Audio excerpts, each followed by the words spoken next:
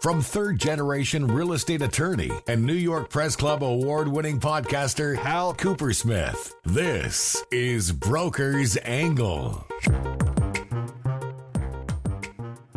Welcome to Broker's Angle. I'm Hal Coopersmith, and in this episode, we talk about new requirements for residential leasing, and our 30-minute or less interview is with Rene Hamilton, who talks about how he got into the business and growing his network. And so doing that sort of fundraising and friend raising is something I get to spend a lot of time doing. And like you, it helps you build a funnel and expand your network.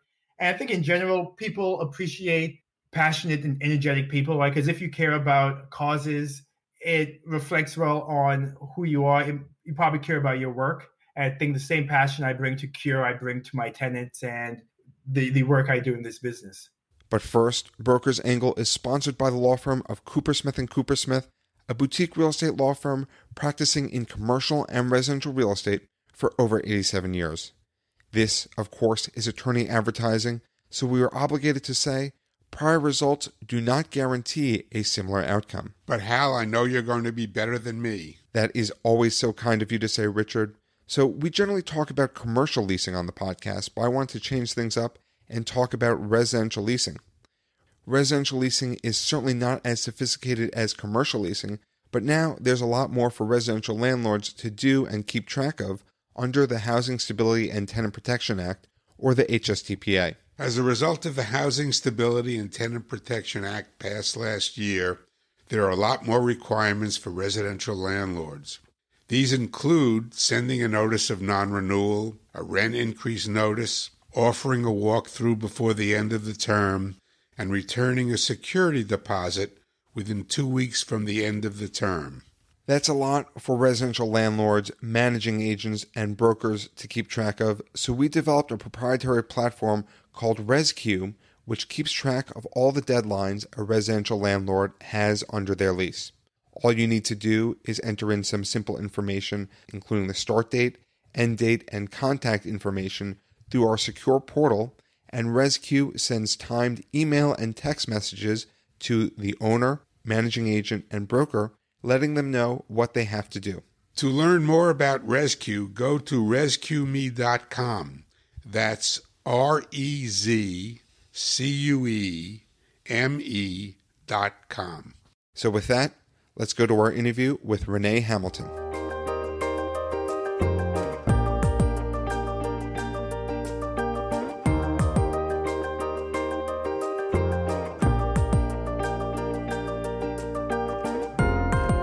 So before real estate, something I found interesting, you used to be a school teacher. Yes, I spent 6.5, 7 years teaching. Went back up to the hill, taught at Riverdale and Fieldston. Avoided Horace Mann where we went, but it was great to reconnect to those roots and go back up to the Bronx. I had a good time. And why did you decide to leave being a teacher and go into real estate? I loved literature, loved teaching the Odyssey and Shakespeare, but I was really impressed and motivated by some of the parents I worked with, right? When you teach at a New York State prep school, you're teaching entrepreneurs' kids, right? And I was amazed by the array of careers that I was exposed to and just the cool work that some of the parents were involved in. And I really just liked the relationship that I would develop with a parent through, my work in the classroom with their kid. And I was like, you know what? I actually kind of prefer talking to your parent more than I enjoy talking with some of the kids. And so I was like, maybe that's a sign that's my time to switch gears. And ironically, my first deal in the business, I did my first deal in under a year, and it was with a Fieldston parent who saw that my LinkedIn had changed and I was doing office leasing. And she was like, Rene, I have a lease expiration coming up. I don't know what to do. And it was a great first rodeo. Probably set the bar too high because the business usually isn't that easy, as you know. How did you get up to speed in real estate? You're changing careers from being a teacher. What are the steps that you needed to take by doing that, in addition to taking the plunge? Well, it's really focused on building your network, right? Networking, it gave me a chance to network with old classmates from Horace Mann. I got into the business reconnecting to Robin Fisher, who at the time was, and still is at Newmark. And I think she had just won a, young broker of the year or one of those awards. And she helped me sort of find a shop. One, you have to get hired, right? So finding a shop that will train you, show you the ropes, maybe introduce you to some business. And so one is networking, because you need that first gig, right? That first company or team that's going to take a risk on you. I think the fact that I was a little bit older getting into the business, I've had some work experience. People knew I could get along with people. I wasn't shy. I was willing to put myself out there, chase business, cold call. There was lots of phone calls, getting comfortable with people telling you no. My first mentor was Bert Rosenblatt, who always said, no is the second best answer, right? Because, you want to get to a no as opposed to a maybe or someone stringing you along. So just, being persistent, right? And recognizing that in real estate, you're playing the long game. And so the fact that I started my career late, I had to sort of, put ego aside and say, hey, you're going to have to build and develop a name for yourself. And I'm glad that you brought up networking and building a funnel, because one of the things that you had mentioned before we went on air is that you are very big on building funnels, and you've been denied an opportunity to get funding for building a funnel. But later on, people who you worked with saw the value of what you were doing. So can you talk a little bit more about those situations, what you saw that other people didn't see, and how you were able to overcome that? One thing I should add, when I got into the business, I was part of a pipeline development program called Project REAP. And Project REAP trains professionals either early in their career or mid-career in some of the real estate fundamentals, right? Things from office leasing to development, retail. It takes all of the sort of components of commercial real estate and introduces it to a community that isn't necessarily connected to real estate families. And, what I saw there were just sort of professionals who were motivated, smart, and looking to get a shot in this industry.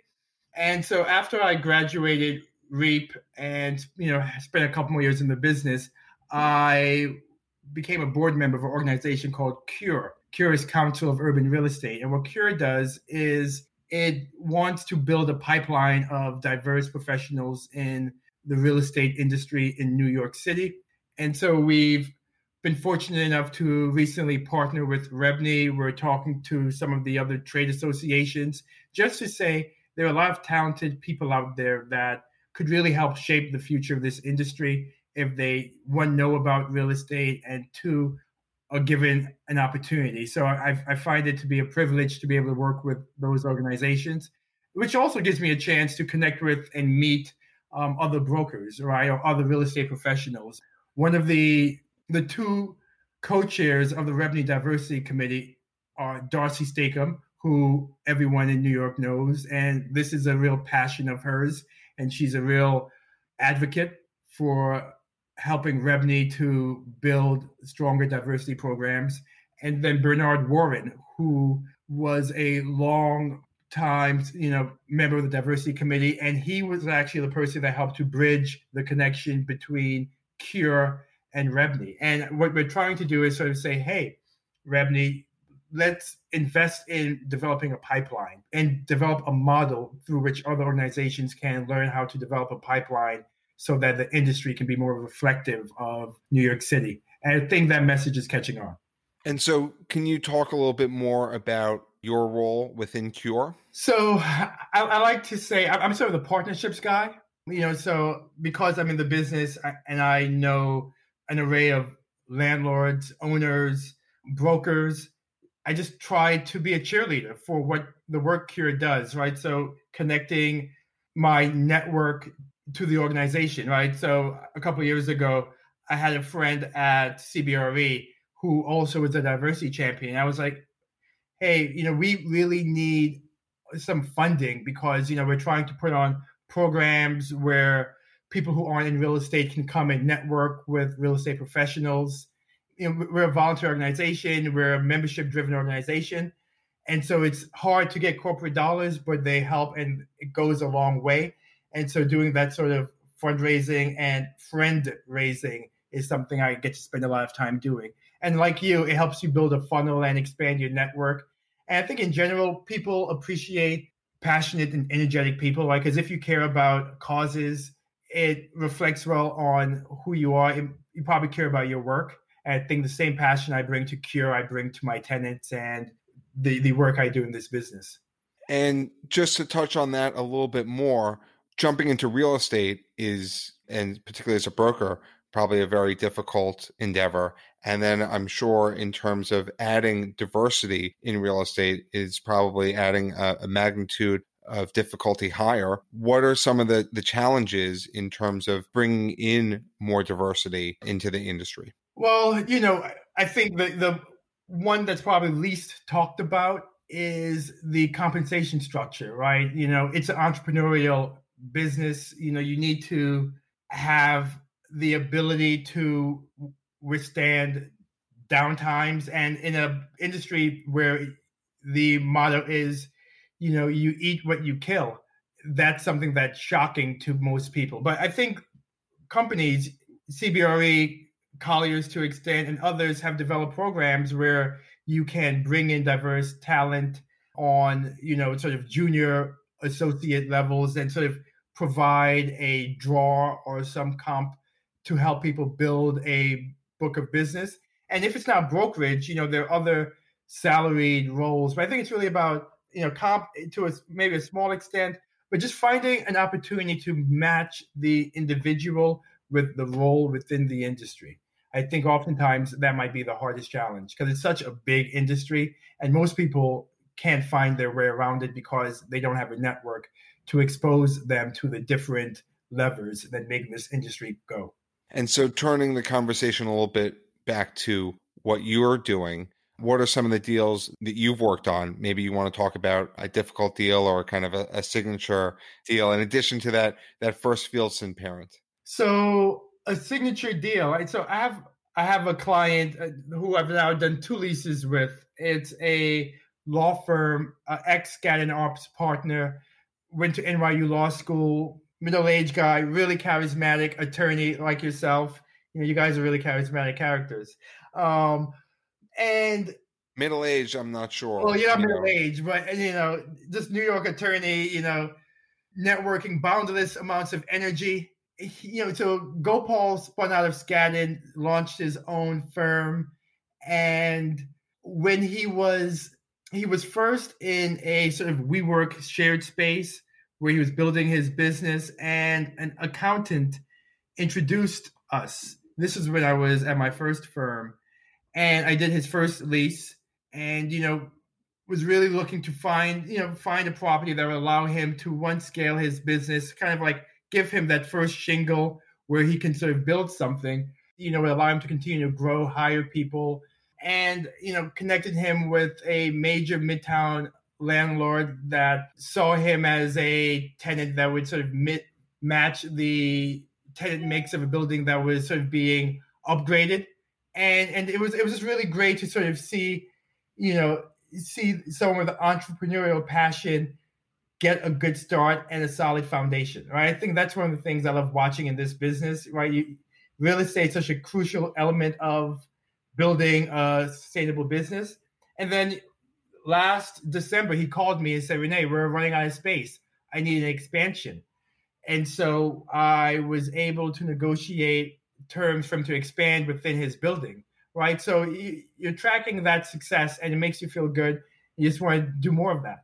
That is great. And we're recording this in the middle of COVID-19. And obviously there's a lot going on, balancing personal and professional life. But when there is free time, what are some of the things that you like to do?